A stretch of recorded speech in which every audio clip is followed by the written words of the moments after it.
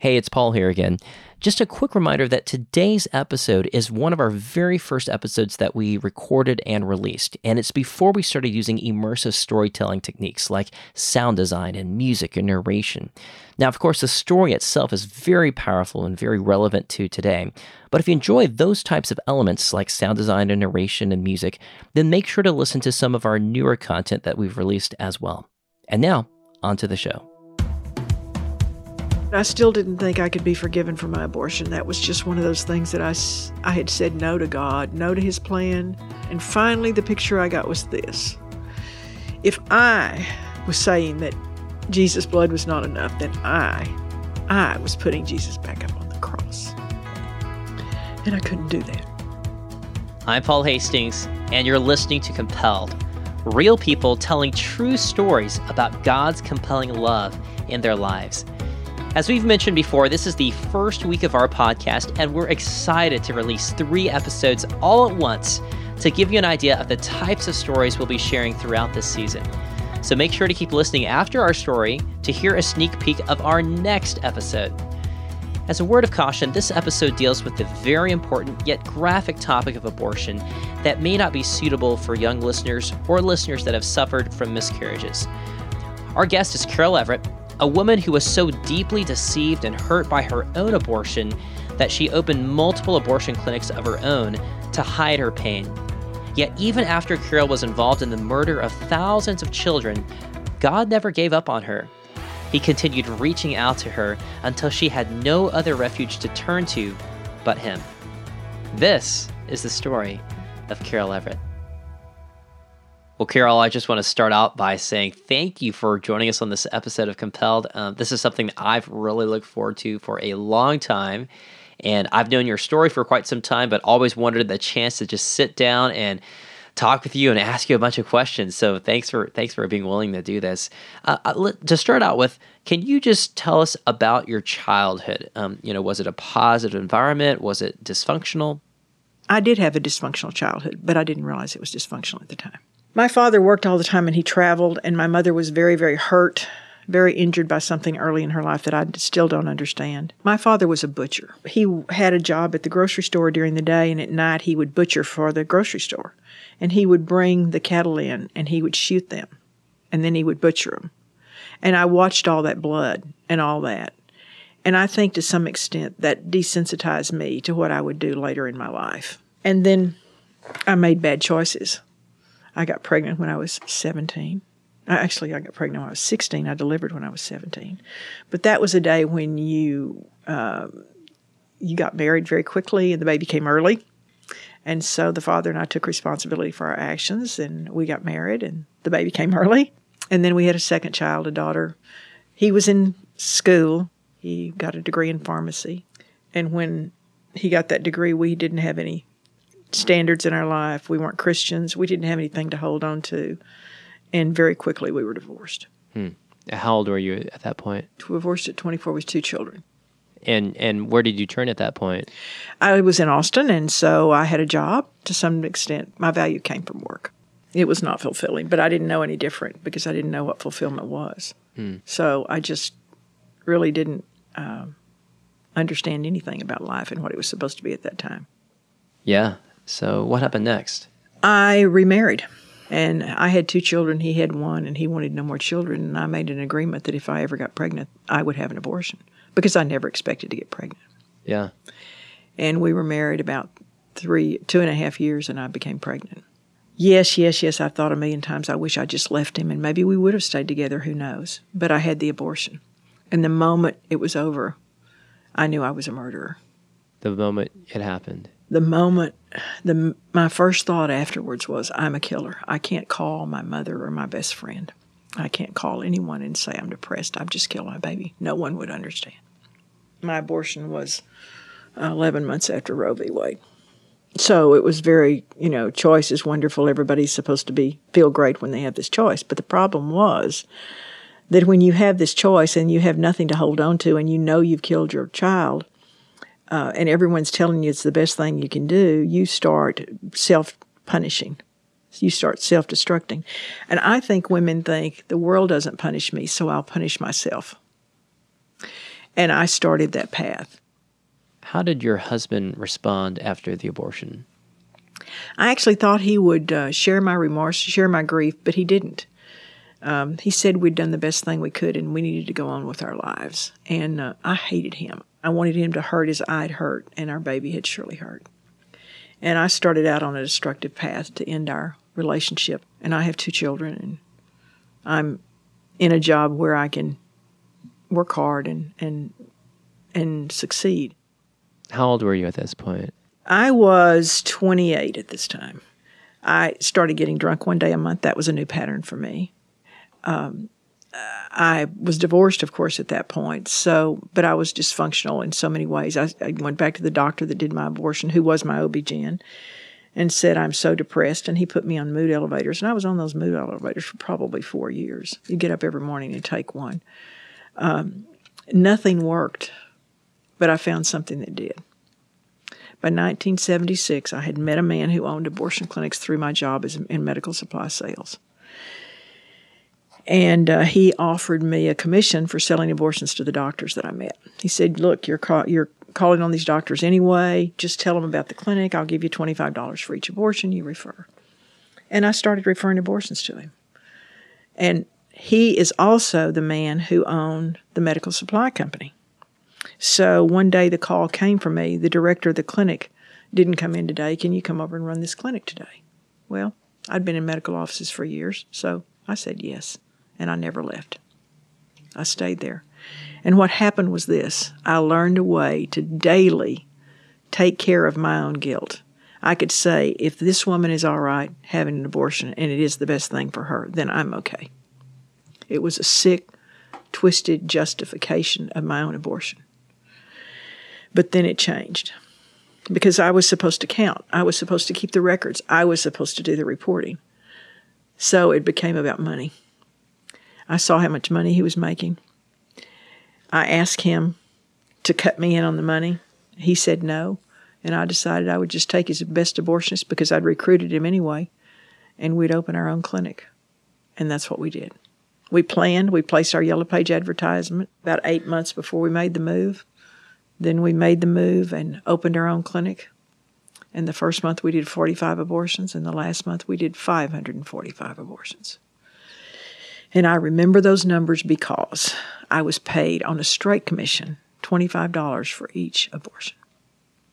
And that $13,625 was not enough for me that last month. I still wanted to be a millionaire. And we had a plan in place to make me a millionaire the next year selling abortions. 40,000 abortions was my goal the next year. You know, you can't do 40,000 abortions out of one abortion clinic. I lived in Dallas at that time. And the plan was to surround the Dallas area with 5 abortion clinics. You bring them into the edge of town, they get their abortion, and they go back. And people came from all over the nation. But that one-day traumatic dilation was probably very destructive to those women's cervix. As a matter of fact, the last 18 months, 1 out of every 500 women, 1 a month, had a hysterectomy, a colostomy, and 1 woman bled to death from a cervical tear of a 20-week abortion. And that was at your clinics? That was at our clinics. That was just in our clinics. That's not, one of the things that's so wrong with what's happening today is they still don't record abortion complications separate and apart from maternal complications. Women are still shamed. They don't say this is from an abortion. Now, that abortionist may have his handprint all over it. The doctor may figure it out, but they still record it a different way. A cervical tear, they don't say from abortion. So, for instance, we always took our patients that we knew that they were complications that had to be hospitalized. We didn't take them to the closest hospital. We didn't take them to the hospital that would have reporters. We took them across town to a hospital we knew would protect us, where the doctor had enough pull to get them in, get them taken care of, maybe even get the bill written off. And no reporters, no one showed up, and no one said, what did you do? We didn't tell our employees when the woman died. She went home that night. The doctor left early. She was hemorrhaging. He left early. He had a date. He left her with me. She stopped bleeding. I thought she was okay. We sent her home about 10 or 10:30. She called him in the middle of the night, about 3 o'clock in the morning, somewhere between 2 and 3, and said, Her boyfriend said she's cramping, and without taking a history, he said put her in a tub of hot water. Well, that would stop the cramps. But if she had already bled out, that hot water pulled the last blood in that woman's body out.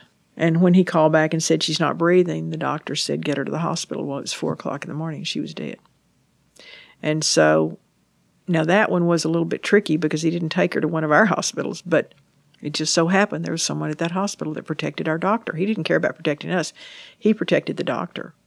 And so, no one ever heard about it. The media didn't come. It was never on the news. The police didn't come. Nobody said you killed a woman. It was business as usual the next morning. There were 2 or 3 of them that were just weighing heavy on me, that I knew that they were not only malpractice, that woman's life could have been saved. So I felt responsible, but I also blamed him, and he knew it. He manipulated me, and I allowed him. And how'd you know this doctor? He was my abortionist, so there's that sick twistedness and all that. What happened next? We kept on. And our goal was to open those 5 abortion clinics, and we opened another one. It paid for itself in the first month. Second month, it was a cash cow. We had developed a system. But everybody in that clinic fights. The doctors fight, the nurses fight, the counselors fight, and the partners fight.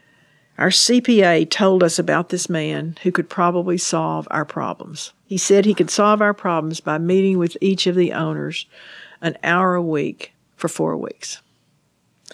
Now, he was very strange. He didn't talk about money at all. He acted like he was going to do this free. I didn't care how much he charged. I was going to be a millionaire next year, so I was ready to move. And the first time I met with him, he interviewed me. And the second time I met with him, I interviewed him. I wanted, at that point in my life, I wanted to understand everybody who came close to me. And I couldn't figure out who this man was. He didn't drink, he didn't cuss, he didn't chew, he didn't run around on his wife, no drugs. Who was he? And I don't know why, but I said, "Are you a preacher?" And he said, "Yes." And I said, "What in the world are you doing in this situation?" And he said, "God sent me." And I was pretty sure he was crazy. And I quickly told him I was a Christian. I told him I had a Bible in the top right-hand drawer of my desk, which I did. I told him I tithed on all that money, which I did. I told him I prayed every day. I prayed there'd be no deaths that day of women, of mothers, but there'd be a lot of abortions today. And he was not impressed. He said, "Carol, my deacons and I have been praying for some time, and we believe there's someone inside this abortion clinic that God wants out." And he said, "We are going to be leaving in 30 days. But he didn't stop there. He said, "Carol, God loves you. He loves you, and he knows you can't be good enough. You can't work hard enough. You can't get yourself to heaven. You can't buy your way to heaven. But because God loves you so much, he's made a way of escape for you. He sent his Son, Jesus Christ, to walk the face of the earth, to live that sin-free life, and to die on the cross as the perfect sacrifice for your sins. By this simple act of faith in Jesus Christ as your Savior and Lord, your life can change." I've been a deal maker all my life, and that was a simple deal because he said, "Pray this prayer." And what I thought is, praying that prayer will shut that man up. So I said yes. And he's kind of the king of the word prayer. He still is. And he said, "I'm going to pray this prayer, and you pray it after me." And this is what he prayed. "Dear God, I am a sinner. Please forgive me of my sins. Thank you for sending your Son, Jesus Christ, to walk the face of the earth and die on the cross for my sins. Make me a worker in your vineyard. Amen." Simple prayer. Sinner's prayer. I know now. I didn't know then. Make me a worker in your vineyard. I got in that car, and that's the phrase that was ringing in my ears. And I'm thinking, does this crazy man think I'm going to leave all this money and go to California to work in a vineyard? Yeah. No. When I got back to that abortion clinic, something had happened. They were not running in the front door, happy to be there.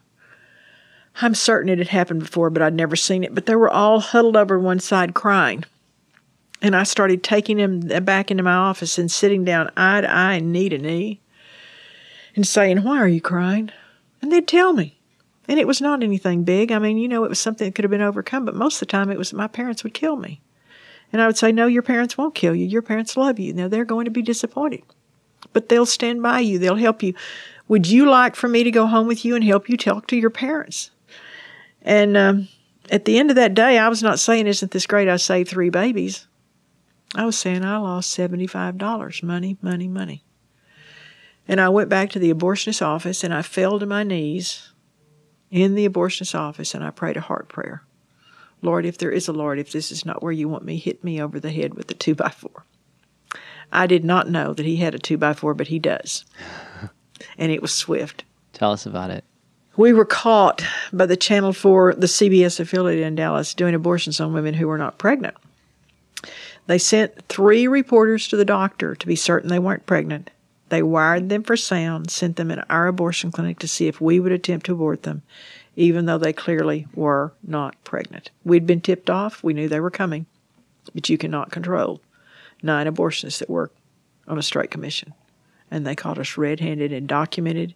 There it was, a 1-week documentary on the news, how we sold abortions to young women who were not pregnant. The videographer saying, "Yep, babe, you're pregnant, got your money, why don't you just do it today?" 27 days after that pastor said someone would be leaving in 30 days. And I didn't realize for years that I went back on the 30th day and moved all of my personal effects out. On the 30th day. As he predicted. As he said God would move, and he did. Have you ever wondered why traditional math curriculums seem like they have a one-size-fits-all approach? Well, that's because they do. The curriculum writers are making assumptions about how quickly your child is progressing, even if your child is actually struggling with a concept, which, if left unchecked, can become a major hurdle to learning and hurt their confidence. That's one of the reasons why CTC Math exists. It's an adaptive online approach that automatically changes depending on your child's unique learning needs. By adapting to your student's pace, learning becomes not only more effective, but also more enjoyable. Can you imagine? No more tears about fractions. The interactive questions change in difficulty based on how your child is progressing, ensuring that they're challenged at the level that's right for them. Not too hard, not too easy. It's just like having a math tutor who knows exactly what they need when they need it. And as a parent, you'll love the detailed reports. You'll get to see their progress in real time and celebrate their victories and understand their challenges. Ready to give your child's math education a major boost? Just visit ctcmath.com and sign up for a free trial and experience firsthand how personalized learning can transform your child's approach to math. Again, that's ctcmath.com. Recently, my family has been enjoying Redeem TV. They're a Christian streaming service that's ad-free and fee-free, with over 250,000 subscribers spread throughout the world. We love their wide selection of movies, documentaries, and children's programming, and their library of edifying titles is always growing and is sure to have something for you. For your next family movie night, I encourage you to visit redeemtv.com or download one of their apps to your device or smart TV and start streaming goodness wherever you go. And don't forget, they have no fees and no ads. Get started at redeemtv.com. But, I didn't walk out of there a happy pro-life woman. I walked out an angry, hurting, baby-killing woman. I had become so hardened in there. Anytime anything happened, I always trained my staff to say, "But this is good for the woman, this is good for the woman, this is good for the woman." And I'd believe that lie. And God had to break me down. But the man who led me to Christ and his deacons were not the only one praying for me. He had his church in Plano, Texas, praying for me. His entire church. They knew about the woman in the abortion clinic, and they were praying for her. And I didn't realize that until I walked out of the abortion clinic July the 27th, 1983. And I went to the church Thanksgiving dinner. Now, I was still scared. I was still scared of all of them. I was watching my purse. I was afraid they were going to get my purse or do something. Things you don't do as a Christian. And then somebody in the back said, "Whatever happened to that woman in the abortion clinic?" And my whole body went stiff. My daughter was with me. I mean, what's going to happen here? He said, "She's doing just fine. She's doing just fine." So I was among them, and they didn't even know it. Wow. Some of them did, obviously.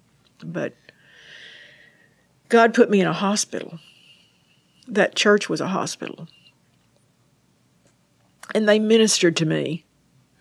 The man who led me to Christ and his wife spent some part of every day with me for 18 months. They discipled me. And I find Psalm 139 about 6 months after I came out of the abortion clinic. And as I read how each of us is fearfully and wonderfully knit together inside the darkness of our mother's womb, the thing that hit me was that I was involved in the murder of 35,000 babies. The maiming of 19 women, the death of one woman, and the sin I couldn't confess to anyone that I thought was unforgivable, taking the life of my own child by abortion. The man and woman who led me to Christ led me to 1 John 1:9 that says, "If you confess and repent of your sins, he is faithful and just to forgive and to cleanse us of all unrighteousness." But I still didn't think I could be forgiven for my abortion. That was just one of those things that I had said no to God, no to his plan, and I didn't think I could be forgiven. And finally, the picture I got was this. If I was saying that Jesus' blood was not enough, then I was putting Jesus back up on the cross. And I couldn't do that. And Romans 8:1 says there's no condemnation for those who are in Christ Jesus. And I read those scriptures over and over and over again. And when I finally admitted to my children that I'd had an abortion, I cried for 5 months before that. I couldn't do anything. I just cried all the time. And the day came when I told them. And that's when the crying stopped. And one of them said to me, "Did you ever consider aborting me?" And of course the answer was no. Thanks for sharing, Carol. I know that it must be incredibly difficult and hard to relive so many of these memories. And I just want to thank you for doing that. Let's take a step backwards here in the story here and just ask, what happened after you left the abortion clinics? How did you make ends meet? So I had 2 kids in college, and I purchased a butcher shop, if you can believe this, in Richardson, Texas. And so that was the only way I had to make a living. But I'd been pouring money into it, and it was not profitable. It never made a profit at all. But God took care of us. He just supplied every need. And my children had gone from being little spoiled brats to suddenly coming home and working in the butcher shop on the weekends. And he gave me that family who discipled me and that church that loved me. People that God sent to really pull me through in ways that you don't even know you need.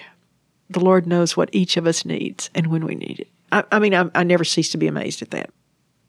That's so true. And thanks for sharing that. Let's transition for a second here.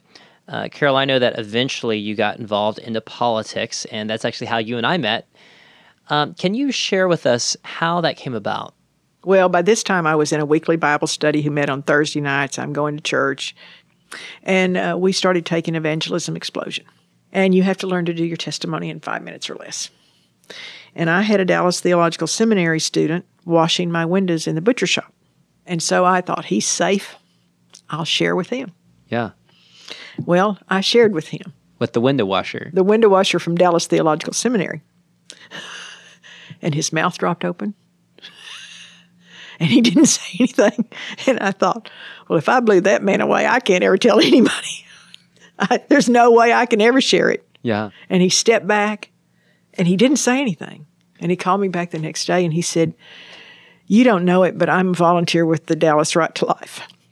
Wow. And we've been praying for somebody to come out of the abortion business.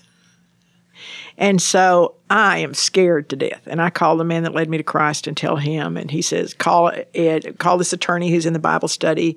And so he and the attorney set up this meeting with the Dallas Right to Life director, and they're coming in, and they're going to talk. And it's pretty clear they're not trying to get anything from me. They're not trying to use me, but I'm scared to death. Yeah. Because they've asked me to testify before the Texas legislature on regulating abortion clinics. That's amazing. So how'd it go? So the church met the night before. It was on a Monday morning.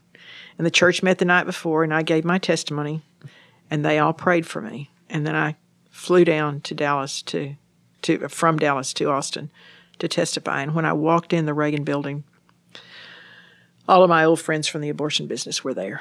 And they were sitting in the first two rows. They'd gotten there early, and the pro-lifers were last. We're in the back. I knew God had written what I was to say, but I was scared. And I opened my Bible, and one of the deacons had given me Isaiah 41, 9 through 10. You whom I've taken from the end of the earth and called from its farthest corners, do not fear, I am with you. And I read that. And I knew it was just like God had spoken to me. I knew it was so clear that I was to do it. And I went back in, and I read that speech that I'd written, and that passed. But they only regulated abortion clinics to the point of 4 pages. So while they were regulated for the first time in Texas, they weren't really regulated. But God used that for me to meet people, and people started calling me immediately and asking me to speak.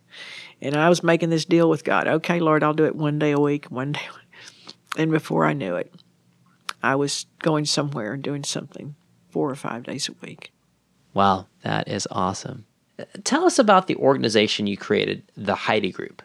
I had gone through the process of working through my abortion and my own healing for that post-abortion syndrome. And when I reached a point that I needed to name my baby, I named her Heidi. Now, that has derivatives of noble in several languages, but that's not what it meant to me. It meant hidden. Heidi is hidden from the world, but she's alive in my heart and in my world, because an abortion is a little bit of an unmourned death to a mother, because we are the only ones who really knew her. But I wanted something that would hold up the light and say there is hope and help to men and women who've experienced abortion, but also to women who are in an unplanned pregnancy, that you can have this baby. There is a way, and it's not a disease, and it's not the worst thing that ever happened to you. There is a plan here for you to survive and to flourish. And somehow I thought that the name Heidi did it, so we started our nonprofit called the Heidi Group. And I've tried a little bit of everything. In 2009, we opened a charity prenatal clinic in Dallas. We had researched the state for at-risk women, trying to get ahead of them before they got pregnant. And there were 5.2 million women in Texas at that time, 12 and over at risk. And there were 1.3 in the Dallas-Fort Worth area. So we went to Dallas because I knew Dallas. I'd been there. And there were no pregnancy centers in inner city Dallas or Fort Worth. And so we decided that we would go to the Salvation Army and ask them if they would allow us to put pregnancy centers in their facilities. And they did. They were gracious and wanted them. And it was really strange because we could only go in like one day a week, and we just put out a little sign that said free pregnancy test that day. And even in the senior citizen Salvation Armies, we did pregnancy tests. Now, Wow. not with the senior citizens, but I was about to say. yeah, but they came in, but it was so funny because those senior citizens would line the halls when we went in, and they would be so glad to see us, and those poor girls had to walk the gauntlet to get to the pregnancy center. But we did pregnancy tests in every center we opened. We realized that 65% of those women didn't have any prenatal care, and they didn't plan on it because there's this emergency Medicaid thing that happens, and if they just pop into the hospital at the day of delivery, they have to deliver their babies, and it's paid for through emergency Medicaid, so they don't get prenatal care. And so we opened a facility in the 11th, at that particular time, the 11th most severely poverty-stricken area in the nation, over in West Dallas. And the first day we had 16 patients, and then in a couple of months we had 60 a day. It was too many, but we were serving that population. Then 2009 hit and the economy went belly up. And I had a board member call me and say, Carol, I believe you're supposed to be working in Austin. And at that point, we had a 25% salvation ratio in that center. I was actually able to be in direct care and see them come to Christ and see them through their pregnancies, and I was loving it. I had an apartment in Dallas in inner city. I was living there in it and learning so much, and then had my home still in Round Rock. But another board member called me and said, Carol, I think you're supposed to be working in the legislature again. And the first one I said, get thee behind me, Satan. This one I said, did you talk to him? And she said, no. But I said, okay, Lord, I think I hear you. Let's talk. Wow, that's awesome. So then, as I know, you moved back to Austin and have been here for almost the last decade, actively fighting for life in the Texas legislature. And during this time period, the Heidi Group wasn't actively running a clinic in Austin, but rather was focusing its energy on defunding Planned Parenthood and shutting down many of the abortion clinics across the state. Can you share with us what happened next? I was concerned because we'd defunded Planned Parenthood, but I also had heard Planned Parenthood say that no one but Planned Parenthood could serve the women of Texas with low-income health care. And so I decided to form a coalition of pregnancy centers initially who would become medical and serve these women. And our goal was to provide it in areas that they had never provided it, because remember, Planned Parenthood and those abortion affiliates always go to large cities. So I wanted to go to rural areas. It's been an interesting fight because nobody knows, no one's ever done what we're doing. No one's ever asked individual doctors to provide health care through the state. They didn't know how to do it. We had to learn how to do it. We had to teach them. It's been an interesting experience. And then Medicaid waltzed into our office after we'd been doing this for a year and a half and said, you can't do this unless you're a direct care facility. And it was 11 o'clock one morning, and I want you to know I was pretty devastated. I didn't know how I was going to do what they wanted me to do quickly. Begin offering direct care. Yeah. And my goal was, it's going to be, the first thing I thought, it's going to cost $300,000 to set up a clinic. How am I going to do that and do everything else and maintain what I've got? And so I went home, and my handyman was at the house, and I went home to pay him, and he told him what was going on, and he said, Carol, did you know that Austin Regional just abandoned an office less than a mile from your office? And I said, no. But a long story short, in 2.5 hours, the Lord provided 7 exam rooms and set up better than we would ever have been able to do it for $300,000. It wasn't fun in the beginning, I want you to know, because it was a stretch. But now I can say it's wonderful to see that he sent us a very strong message that he wants us in the healthcare business. That is so cool to hear, just how God provided this facility for you, seemingly out of thin air, just at the moment that you needed it. And thanks for sharing that. As we're wrapping up our interview, I've got a couple of last questions for you. The first question is, what would your advice be to someone who has had a loved one confide in them about having had an abortion in the past? The first thing you do, obviously, is pray, but you realize that she has trusted you. This man or woman, it could be a man, has trusted you with a deep, dark secret. So don't violate that. Be careful how you handle it, and don't talk about it unless they want to talk about it. But pray that God will heal them, that he will take that hardened heart and turn it to a heart of flesh, and that he'll give them grace and favor to talk to them. But then you use Scripture when you're talking to them. You may not say chapter and verse, but use Scripture and tell them. 1 John 1:9, of course, is if you confess and repent of your sins, he is faithful and just to forgive and to cleanse you of all unrighteousness. Help them to confess, because many times they haven't confessed. I had a call yesterday from a woman that I've been working with for 20 years, and she can't get over it. But she's still blaming herself. And so most of the time we are our own worst enemy because we continue to punish ourselves by remembering it. And that scripture, Romans 8:1, no condemnation for those who are in Christ Jesus, is so important to a post-aborted man or woman. But listen to them, listen to their pain, and pray with them every time, because God really does want to heal them. And because they've opened up to you, he wants to use you to heal them. So you have a great opportunity to be a minister in your own area. Thanks for sharing everything that you've shared with us. One last question I have for you is, for those that have been moved by your testimony today, how could they get involved in the pro-life movement or in saving babies' lives? Well, first you pray, and then you see what's available in your area. And I think it's important to interview everyone before you make a decision. Go to the Right to Life group, see what their needs are, see what they want you to do. Go to your local pregnancy resource center. Ask them what they want to do. I'm very partial to pregnancy resource centers because they are so evangelical. But find out what's out in your area. But before you give to one, check them all out in your area. See which one you fit in. And then learn what's going on. Learn about what's happening. You know, we saw those horrible videos with the sale of the baby's body parts. Mm-hmm. Understand what's happening in your area so you can educate. You know, you are the best educator of your friends. It's so easy to talk to someone that you know about. Did you know that they were selling baby's body parts? Or you're not going to get out on the streets and get in an elevator and say that. So you can be the educator for people to understand what's going on. So, and, you know, call the Heidi Group. 512-255-2088 or go online, www.heidegroup.org, and tell us you need help. We'll help you.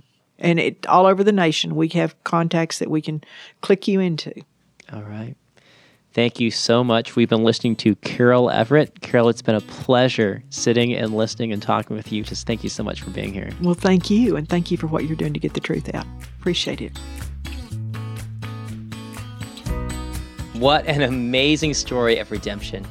It's incredible that God would take someone that was so hurt and broken and then use them for his kingdom. Carol's story shows firsthand that no one is too hurt or too horrible to be used by God. You can learn more about Carol's ministry at heidegroup.org. You can also find links to her ministry, her book, and more at our website, compelledpodcast.com. If you enjoyed our story, then you'll be glad to know that there are more on the way. As I already mentioned, this is the first week of our podcast. Normally, we release episodes every Tuesday, but for this week only, we're releasing 3 episodes all at once. And in just a minute, we'll play you a sneak peek of our next episode. You can find all of our episodes and more at our website, compelledpodcast.com. You can also hear our episodes by subscribing to Compelled on iTunes, Google Podcasts, Stitcher, Overcast, or Pocket Casts. If you enjoyed our show, then we'd super appreciate it if you'd leave us a review and a 5-star rating on iTunes. Also, consider sharing this episode with others that would be blessed by Carol's story. Our show was edited by Zach Fowler, who is a gifted film editor, visual effects artist, and storyteller. You can find Zach and his work at zachfowlerimagery.com.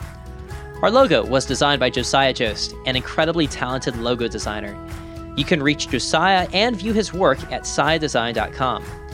Our website was created by Ben Billups, a digital developer extraordinaire. You can follow Ben on Instagram at ben.billups. Special thanks to my wife, Sarah Hastings, for helping make this project a reality. Without her, this podcast wouldn't exist. And that's it for this episode. Stick around after the music for a sneak peek at our next episode. I'm your host, Paul Hastings, and you've been listening to Compelled. We'll see you next Tuesday. A fire started, I think it was maybe 5 miles away from Wilderness Ridge. By the next morning, the Wilderness Ridge was completely destroyed.